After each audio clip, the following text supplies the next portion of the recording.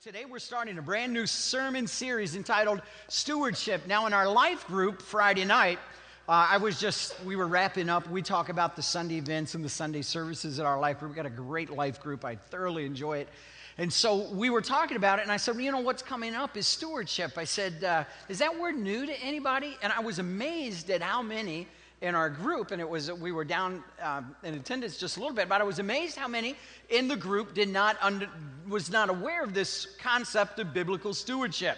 So that really got me kind of fired up to talk to you this morning about this concept of biblical stewardship.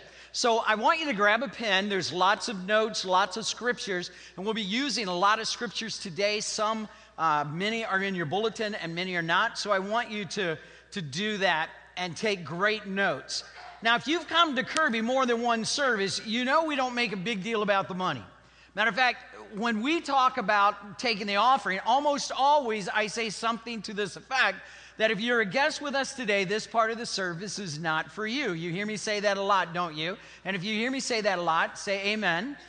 So that way people who are just here for the first time are not going, yeah, sure, right. But while we don't make a big deal of, the offering or trying to milk you for money or anything like that, we do make a huge deal out of biblical stewardship. And it's about life and leisure and work and resources. It's about your heart. It is about money and what God has blessed you with. But make no mistake about it, biblical stewardship is a big deal in the Bible. So here's the key point I want you to understand. Here's the deal. Spiritually healthy Christians are people who are good stewards. Spiritually healthy people are good stewards. So today's sermon is entitled Stewardship 101, and the title of it is, Who Owns Your French Fries? All right? Who owns your French fries? When my boys were little, and when they were all in their little car seats or their little booster seats in the back, and we would be driving around Taylor when the church was on Old Wick Road and Taylor back in the day, and we would pull into the McDonald's. The reason we would pull into McDonald's is because I love their French fries, amen? You may not like anything else that McDonald's has, but French fries, man, they're pretty good. And so it was my idea to go to McDonald's. It was my money that bought their fries. Matter of fact, I usually bought them a Happy Meal with the cute little boy toy, in there. And they tore it up before we got home, but still it was the toy. And so we would have just this McDonald's Happy Meal experience. Buy them, had the drink and the pop and all of that kind of stuff, hand it to them as we're pulling out of McDonald's, driving down the road, and I would reach over and I would say, can I have a couple of fries?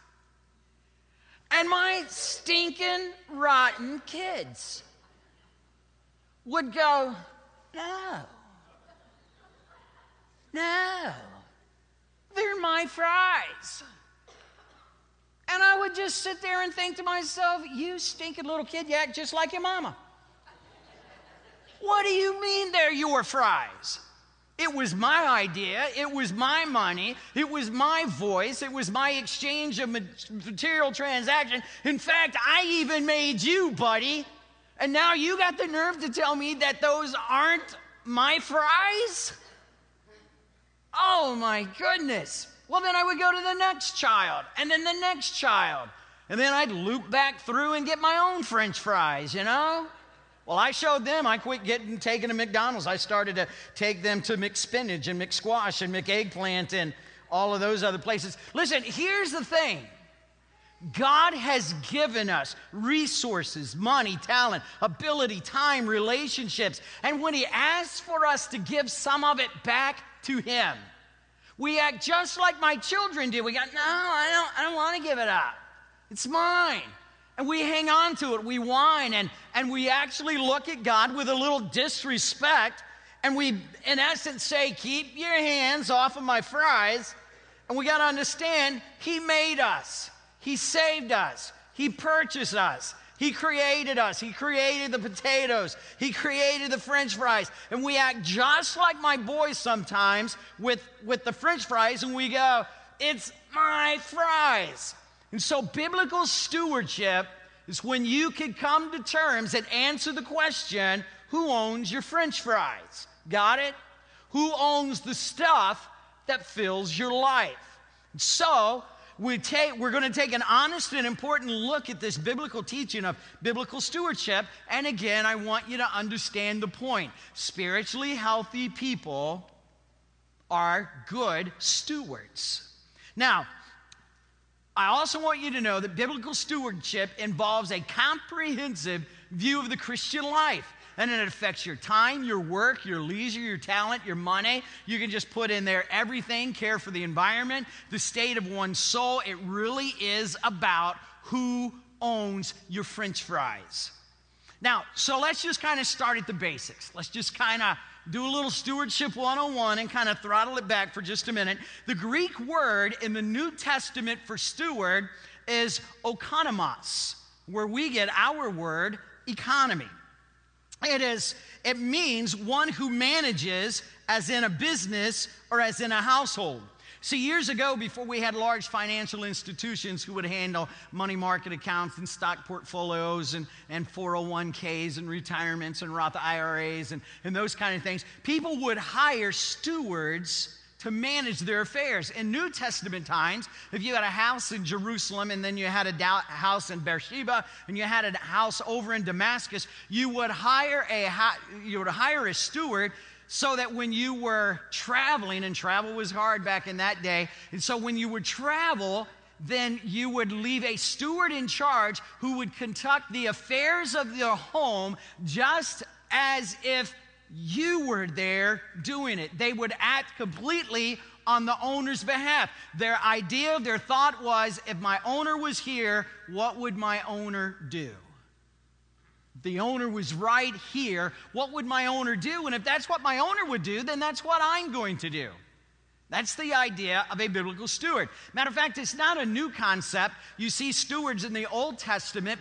Joseph, who was in Potiphar's household, he was sold into slavery and just kind of, because he was a godly young man, he just kind of kept rising to issues and places of favor. In Genesis 39 and verse 8, it says that Potiphar, the wealthy owner, did not concern himself with anything in the entire house because Joseph was a good steward.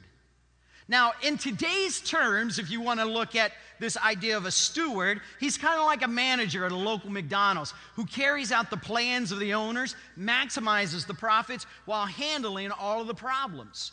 The steward carries out the goals of the owner. And a steward is like a financial planner who handles your money as if it were his money so that your financial goals can be accomplished. Do you got the idea of steward? All right? Because a spiritually healthy person is a good steward. You handle the stuff of life, the things that you've been blessed with in life, the stuff that God has given to you in life, just as if the owner of all that stuff you've been given were here. All right? So you and I are stewards. So biblical stewardship is a term theologically related to service, theologically related to ministry. Biblical stewardship, and I'm going to give you a couple of definitions. Biblical stewardship is undertaking God's interest for the pleasure of God. Others have said biblical stewardship is managing God's world in harmony with God's purposes and goals. I like this one the best. Biblical stewardship is using God-given resources to accomplish God-given goals and objectives. It is using God-given resources to accomplish God-given goals and objectives. And when you settle the question of who owns your fries, this thing of being a steward is so freeing. This thing of being a steward is so rewarding. And healthy people are good stewards. Now, if you're going to be a good steward, you got to understand the four basic principles of stewardship. All right? You got to get a grasp on the four basic principles of stewardship. The first one is this. Principle number one, God owns everything. Every French fry in the box, every French fry in the Happy Meal, every French fry in the McDonald's, every fry in every McDonald's. I'm just telling you, he owns everything. Now, let me just give you kind of some some background to this. The principle helps us settle the question of who owns the French fries. And it recognizes God's complete ownership over all of his creation. And just in case you haven't heard or haven't heard it in a while, God created everything. He is not only our God, our provider, God, our Savior, God, our rescuer, God, our peace, but he is God, our creator. And so the Old Testament makes it absolutely clear with confirmation in the New. Just listen to some of these verses that some of you are going to see up on the screen. Exodus chapter 19 and verse 5. The whole earth, this is God speaking, the whole earth is yours? No. He wants Israel and all the world to understand the whole earth is mine. Leviticus 25:23 says, for all the land is mine. Psalm 24 and verse 1, which is just one of those great chapters in the Bible, says this, the earth is the Lord's and everything in it, the world and all who live in it. Now, turn to the person next to you and look nice and sweet because God owns them. And you don't want to mess with something that God owns. All right?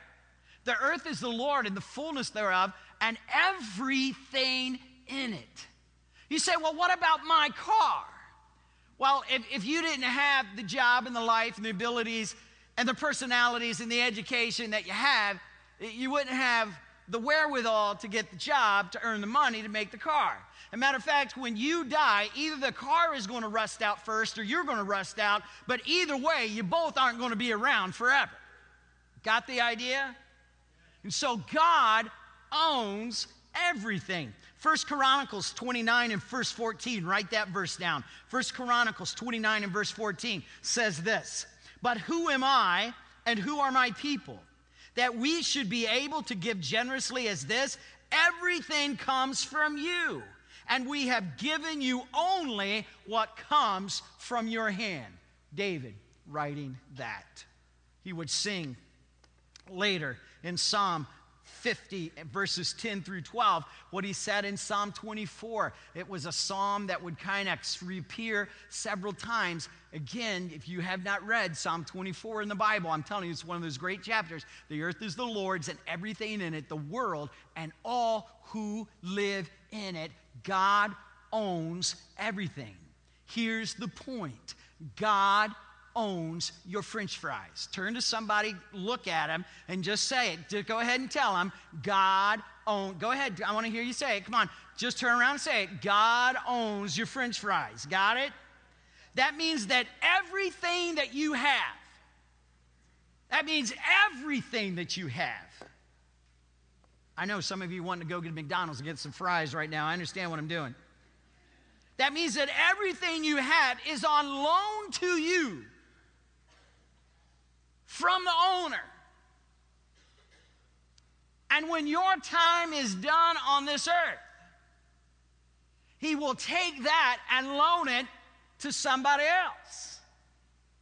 He is the owner of everything. You brought nothing into this world, Job said, and you'll leave not taking anything with you. Why? Because God owns everything. Even you personally, that unique individual that's called you, are under God's ownership. Look at Deuteronomy 32 and verse 6. Is he not your father, your creator, who made you and formed you? The answer is yes. Ezekiel chapter 18 and verse 4 says, for every living soul belongs to me, the Father as well as the Son, both alike belong to me. Romans 14:8 says, if we live unto the Lord. If we die unto the Lord. Therefore, whether we live or die, we belong to the Lord. So therefore, you do not have the right to say, it's my life. I will do with my life what I want to do. You are not the owner of your life. You did not create your life. You do not sustain your life. You did not create the air that fills your lungs. You did not create your blood that pumps through your heart. You did nothing to create or sustain life except enjoy the blessings of the life giver and the life sustaining work of God in heaven. Got it? He owns everything. Everything. That includes you. Now, by the way, you say, well, I do have choice. Yes, you do. And you can choose your actions, but God will choose your consequences. Please understand, He is the owner. God is the inventor, creator of everything. Therefore, He has the right of ownership. You know, when an inventor creates an invention, he gets a patent on it. And because he's got a patent in the U.S. Patents Office, that means that he forever retains ownership rights over his creation, and that means he has the final say-so of the thing that he created. Well, God is the creator God. Not only is the owner, He's the creator of it. He has this patent on the thing of life, and He alone has the final say-so over what goes on in His creation. He owns it all. Theologians try to quantify this a little bit, and they say that stewardship has 4 points, and write these down. And for the first kind of point that it touches on is creation. The earth is the Lord and everything in it. The earth, the stars, the sea, the skies, the plants, the animals, the koala bears, and the giraffes, and the orangutans. While a great many shun the word environmentalist because of its political associations, we are called to be good stewards of the earth. Matter of fact, when Adam was created, the first thing that he was told to do was to take care of the earth, till it, take care of it. It was this beautiful garden. It was a labor of love. The second point touches on time. It has time. When I was talking with a brother before at church, it's amazing how time just gets away. I just can't believe I'm 26 years old, amen? That ain't funny. I'm buying you no French fries. It is amazing how fast time just goes. We've all been given time. How long are you going to live? I don't know.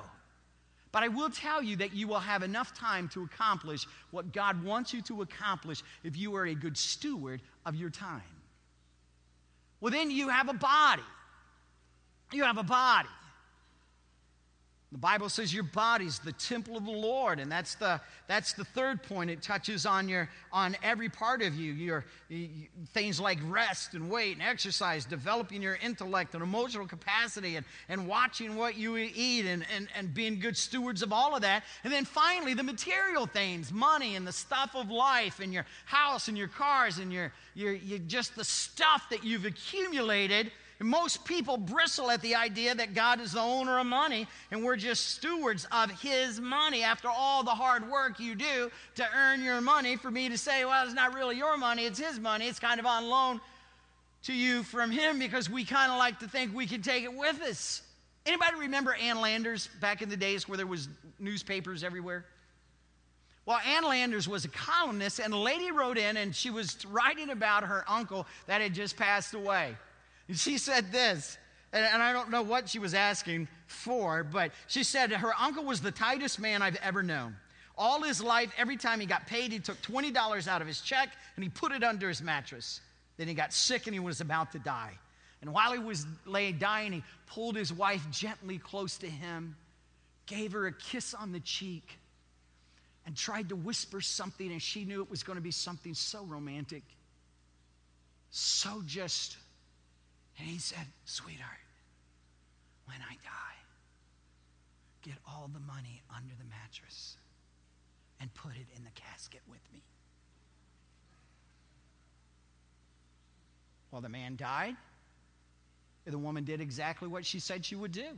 She got all of the money out from under the bed. She took it to the bank, deposited it, wrote a check, and put it in the casket. And I'm just telling you, you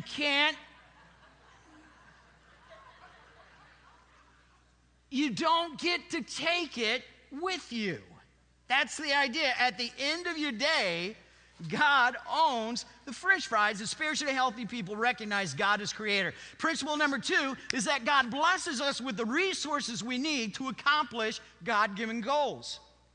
Not only is God the owner of everything, but since He's the owner, He's the provider, and He gives us the resources we need to accomplish His God-given goals.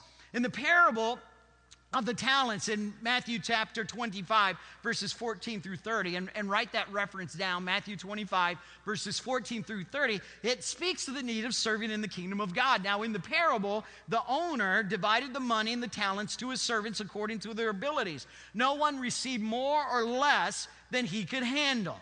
They had everything they needed, if they failed in their assignment, it was either due to laziness, hatred for the master, or they just feared the owner so much they were paralyzed to do anything.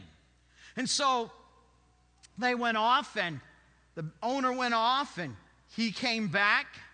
By the way, in the parable, the talent represents any resource we've been given by God. Your personality, your ability to learn, your intellect, your ability to play the guitar, the drums, to sing as beautifully as what you heard sung this morning. And didn't Stacy do an awesome job with that song? What a blessing. Spoke to my heart. Hey, if you're good with math, if you're good with quantum physics, if you're good with cooking, I mean, anything that you have, God gives it to you as a resource. Money, possessions, your home. It's a resource God has loaned you to accomplish God-given goals. Well, then the owner came back, and we're responsible to use well what God has given us. The issue is not how much you have, but how well you use what we have to accomplish God's will. It's not about the quantity of what you have. It's about the quality of what you do with what you've been given. So what are your resources over? Just broad areas, your resources over your life. Everything that makes you uniquely you. Life itself is a sacred stewardship. It is a precious gift given to you on loan from God. Therefore, we live according to his pleasure, not our own discretion. And this simple realization alone should impress upon you the responsibility to serve him. And also, God says he gives us time. The Bible says in Psalms 31:15, my times are in thy hand. Psalm 90 and verse 12, God advises us to number the days and apply our hearts to wisdom. Ephesians 5:16 says we're to redeem the time. We're to use it wisely. The scripture places great emphasis on the brevity of life. On the brevity of life. It's here and it's day. It's like a smoke and a vapor that's just here today and then it's gone. And then we're blessed with talents. In Matthew 25, talent was a money term, but here it refers to various abilities. Your intellect, your knowledge, your people skills, your lack of people skills, your emotional IQ, all of it flows from the provisions of a good God. I think God gives us treasure.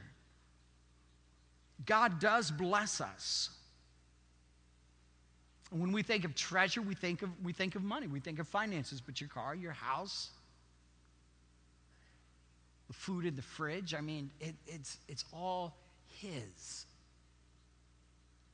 Don't hold on to his stuff tightly. Matter of fact, God can't put blessings in your hand if you go through life hanging on tightly to the stuff he's loaned you. But if you keep an open hand, God who owns everything can loan you more stuff. Oh, he may take stuff out of your hand and loan it to somebody else. But if you go through life with an open hand, generosity becomes an easy expression of grace. And so the first principle is God owns everything. The second principle is that God is gives us all the resources we need. The third principle is that we're personally responsible for what God has given to us. We are personally responsible for what God has. We're personally responsible for the French fries God's given to us. All right? Got it? Let me give you some scripture. 1 Peter chapter 4, verse 10 says, each one of us should use whatever gift. Now, this is a spiritual gift, but it can be broadened out to the resources that God's given to us. Each of us should use whatever gift he has received to serve others, faithfully administering God's grace in various forms. It can also be translated this way, paraphrased. Be generous with the different things God gave you, passing them around so all get in on it. I love that paraphrase. Be generous with the different things God gave you, passing them around so that all get in on it. Listen, everybody knows that they have some high level of ability in some areas. Some are good at math. If you're good at math, raise your hand. I just like to see who you are. 6 people are good at math. Great, thank you. How many of you are good at building things? Raise your hand. You are good at building things. Awesome. Engineers all over the place raising their hands. God bless you. These are the hands of a klutz right here. I'm just telling you. How many of you are good at singing? Raise your hand. Now, how many of you are good at singing by yourself when nobody's around? Man, you really think you're really good. Yeah, amen. You got the idea. Organizing things, designing things, teaching things, giving things, whatever your thing is, every one of us has a thing that you're good at. At least one thing, and it's probably more. Don't go around saying, I can't do nothing for God because I don't have any talent nor ability. That is a lie of the devil, because he wants you to live in the realm of inactive service to a wonderful, holy, loving God in heaven. And he does not want you to know the joy of living a generous stewardship life. And so to say, I have no talent, I have no ability, that is a lie. You have something. It may not be the thing that is the thing of the person next to you, but God has given you your thing, and he's given them their thing so that it can all be used to make you happy. That's not his point. His point is God gives us biblical stewardship, is God-given resources to accomplish God-given goals and objectives. What he has given you, he has loaned you so that you use it with an open hand to bless others with. God has never given you anything so that you can selfishly indulge in it to the exclusivity of others. Everything that you've been given has been given to you in order that it might bless someone else. And so we have to understand that we're personally responsible to what God has given us. Deuteronomy 24:16 says, you're judged on your own deeds. Luke chapter 19 and verse 4 says we don't have anyone to blame with what we do with the thing that God's given to us. Ezekiel 18:20 says, the soul who sins is the one who will die. The son will not share the guilt of his fathers, nor the father will share in the guilt of his son. The righteousness of a righteous man will be credited to him, and the wickedness of the wicked man will be charged to him. And that basically what he's saying there is, listen, the stuff that God's given you, you're going to be held accountable for, and that's the fourth principle of good stewardship, of biblical stewardship, is personal accountability. And the things that God has given you, the stuff, the things that God, who is the owner, who is the provider of everything that you have, and now you're responsible for the stuff, for the children, for the wife, for the husband, for your mom, for your dad. You're responsible for the stuff. Your bank account, your financial decisions, your time, your leisure activity. God says you're going to be accountable for the stuff. You're going to be accountable for the french fries that I've given to you. Biblical stewardship involves personal accountability. Remember the parable of the talents in chapter 25 of the book of Matthew? Well, the owner of the household came back, and he gave one guy 5 talents, and he did well and got 5 more. And the owner said, blessed art thou. And then the one who had 3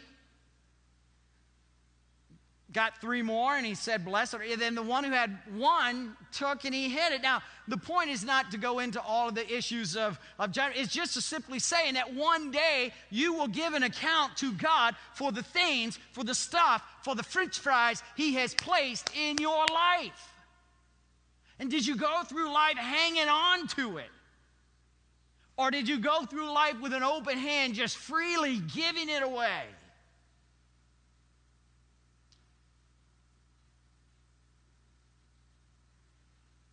How many M&Ms? If you got a child, most likely they've been to my office and they've gotten candy out of my office. And that's cool. I love it. I love when they do it because they're in children's church and it gives me a little time to interact with them. But now there's one rule when you come to my office. You got to get a big handful of M&Ms. I mean, you got to like make your hand a shovel and scoop it down there and pull it up, so you got to use two hands. I wonder how many M&Ms you could hold in one hand.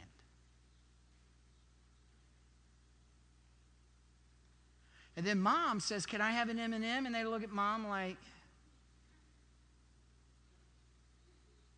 but when they learn, like I'm Pastor Grandpa and I'll give them all the candy they want because I don't have to take them home with me. Sugar high means nothing to me. See, have a great afternoon. You say, I don't know how many M&Ms you can hold. But as long as you hold all you can hold, and you hold what you can hold, you will never be able to hold any more than you can hold.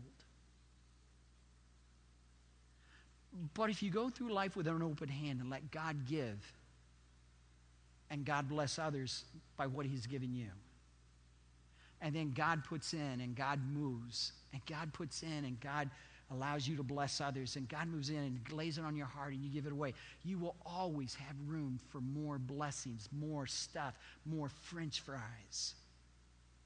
Got the idea? Biblical stewardship involves personal accountability, but we go through life hanging on to it, thinking that we got to get it. We bought into the materialistic culture around us that says I got to get all I can while I can so I can enjoy as much as I can. And I'm just simply saying that biblical stewardship stands in opposition to all of that. God will bless you. He's not against blessing you. But God says just use the blessings that I've given you at my discretion for my purposes, not yours. And as you follow my purposes and my discretion, then you will understand the true value and the true meaning of life. Several years ago, there was a film called Schindler's List, and it chronicled the heroic effort of a German industrialist named Oskar Schindler. Through his unselfish activity, over 1,000 Jews on trains to Auschwitz under Nazi Germany were saved. And after Schindler found out what was happening at Auschwitz, he began a systematic effort to save as many Jews as he could. For money, he could buy Jews and make them and help them to work in the factory, his factory, which was supposed to be part of the military machine of Germany. And on one hand, he was buying the Jews to save them and as many as he could. And on the other hand, he was deliberately sabotaging the ammunition produced in that factory. He entered the war a very, very wealthy industrialist. I mean, he was a wealthy, wealthy man. By the end of the war, he was basically financially bankrupt. And when Germany surrendered, Schindler met with his workers and he declared that at midnight they would all be free. They could do and go and live and whatever they wanted. They were free. The most emotional scene, though, I think, comes following that when Schindler said goodbye to the financial manager of the plant, a Jew and a good and trusted friend. He embraced his friend with tears in his eyes. And he said, "I wish I could have done more." And he looked at his automobile and he said, "Why did I save this? Why did I save it? I could have bought 10 Jews with that and taken another possession out of his own." He said, "Why did I save it? Why didn't I use this to save another one? This would have saved another one. Why didn't I do more?" And see, one day, Jesus Christ is going to return for us who call ourselves Christians, who know Jesus Christ as our Lord and Savior. And it's not going to matter how much money you have in the mutual fund. It's not going to matter how many bedrooms you have in the house. The temporary satisfactions that we get in vacations and nice cars, it'll all be gone. And only what is done for Jesus Christ will truly matter. And in that moment, when you stand in front of Him and you see life from eternity's perspective, not Earth's perspective. When you see life from God's vantage point, not this viewpoint, you're going to look and say, oh, why couldn't I have done more? Why didn't I do more? Why did I hang on to it so tightly? Why did I act like it was mine and not His? Well, why was I so self-indulgent and not... My goodness, you're going to walk on streets of gold one day, inside walls of jasper that are 1,500 miles high. And you're worried about a car? You're worried about the French fries? God is the provider. And God gives us the resources we need. And it's our responsibility to use those resources for God-given purposes and God-given objectives so that as many people in this world might be saved and blessed by the message of the kingdom of God. Would you bow your heads? Would you close your eyes for just a moment?